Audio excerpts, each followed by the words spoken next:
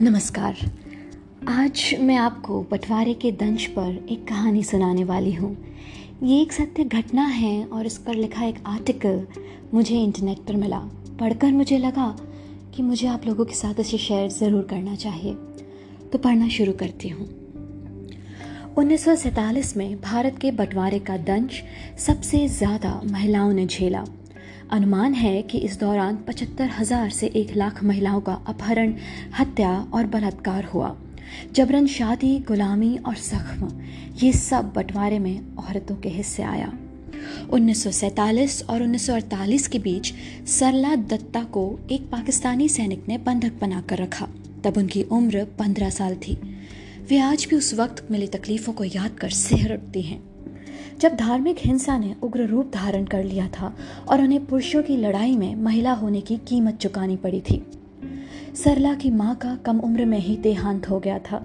वे कश्मीर के मीरपुर में अपने एक पारिवारिक मित्र के घर में रहती थीं और उनके पिता जम्मू के रेडियो स्टेशन में संगीतकार के रूप में काम करते थे, जो वहां से करीब 100 किलोमीटर दूर था। जब हिंदुओं और सिखों की बस्ती पर मुसलमानों ने कब्जा किया तो वे अपना घर छोड़ भाग निकली। उन लोगों को वहां से जाने की धमकियां दी जा रही थी कि जो भी बचा उसकी हत्या कर दी जाएगी। अब नई दिल्ली में रहने वाली सरला दत्ता बताती हैं, उस रात जब हम भागे तब हमने खेतों में पड़े बच्चों को देखा जो रो रहे थे। पुरुष अपने बच्चों को छोड़ दे रहे थे और महिलाओं को डर था कि उनके साथ अगर तेजी से नहीं चली तो पीछे छूट जाएंगी। बहुत सी महिलाएं कमज़ोर भी थी। इंसानियत बिल्कुल ख़त्म हो गई थी। बहुत बुरा वक्त था। अगली सुबह जब वो जंगल में छिपते छिपाते जा रहे थे, तभी एक हथियारबंद गुट ने उन पर हमला किया। लड़कों और पुरुषों को गोलियां मार दी गई, बूढ़ों को छोड़ दिया गया और महिलाओं को उन्होंने अगवा कर लिया। सरला को कालू नाम के एक सैनिक ने बंधक बना लिया। वे बताती हैं, 4 दिन तक पैदल चलने के बाद हम उसके गांव पहुंचे। मुझे एक मुस्लिम ने अनवरा नाम दे दिया और उसने मुझे कुरान पढ़ने को कहा। मुझसे कहा गया कि मेरी कालू के छोटे भाई से शादी होगी। अपनी कहानी सुनाते सुनाते वे सबूत के तौर पर अचानक कुरान की आयतें सुनाने लगी। बंधक रहने के दौरान उनका जीवन बहुत मुश्किल था। उन्हें जंगल से लकड़ियां चुनने और कुएं से पानी भरने जाना पड़ता था। वे बताती हैं, गांव में मुझे पता चला कि काफिर महिलाओं का यौन शोषण किया जाता था और उन्हें जबरन बीवी बनाकर रखा जाता था। उनका कहना है कि हिंदुस्तान में मुस्लिम महिलाओं के साथ हुए अपराधों का बदला लेने के लिए बलात्कार पीड़िताओं को पाकिस्तानी शहरों में नंगा घुमाया जाता था। सरला के मुताबिक कई महिलाओं ने तो जब उन पर हमला हुआ कुएं में कूदकर जान दे दी थी। 7 महीने तक कैद में रहने के बाद उनके आज़ाद होने की उम्मीद तब जगी जब भारत पाकिस्तान की सरकारें इस बात पर रजामंद हुई कि कब्जे में रखी गई महिलाओं को उनके परिवारों में वापस लौटाया जाएगा।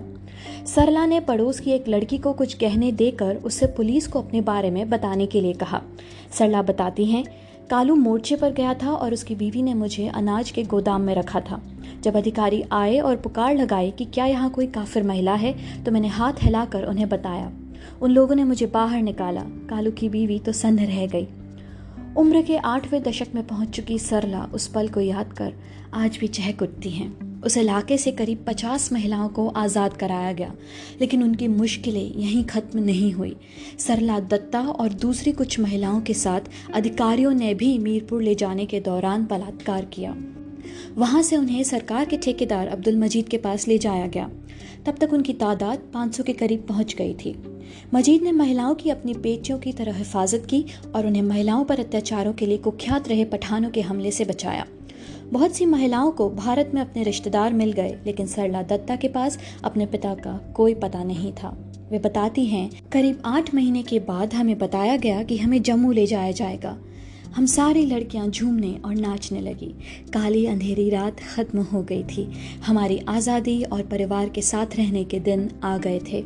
सीमा पार करने के बाद इन सबको लाइन में खड़ा कर गिनती की गई और उतनी ही महिलाओं को पाकिस्तान जाने के लिए आज़ाद कर दिया गया। सरला कहती हैं, मेरे रिश्तेदारों ने मुझे पहचान लिया। ये एक चमत्कार जैसा था।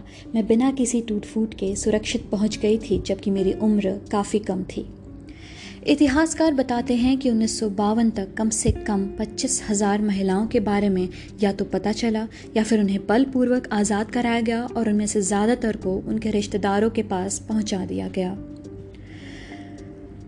ये तो एक किस्सा है जो मुझे मिला और मैंने आपके साथ शेयर किया। अगर कभी वक्त मिले तो विभाजन के दौरान के वो किस्से पढ़िएगा, सुनिएगा। ऐसे बहुत से मिल जाएंगे। जब ये सब सुनती हूँ, पढ़ती हूँ तो लगता है कि आज़ादी बिना खड़ग और बिना ढाल तो नहीं मिली हमें।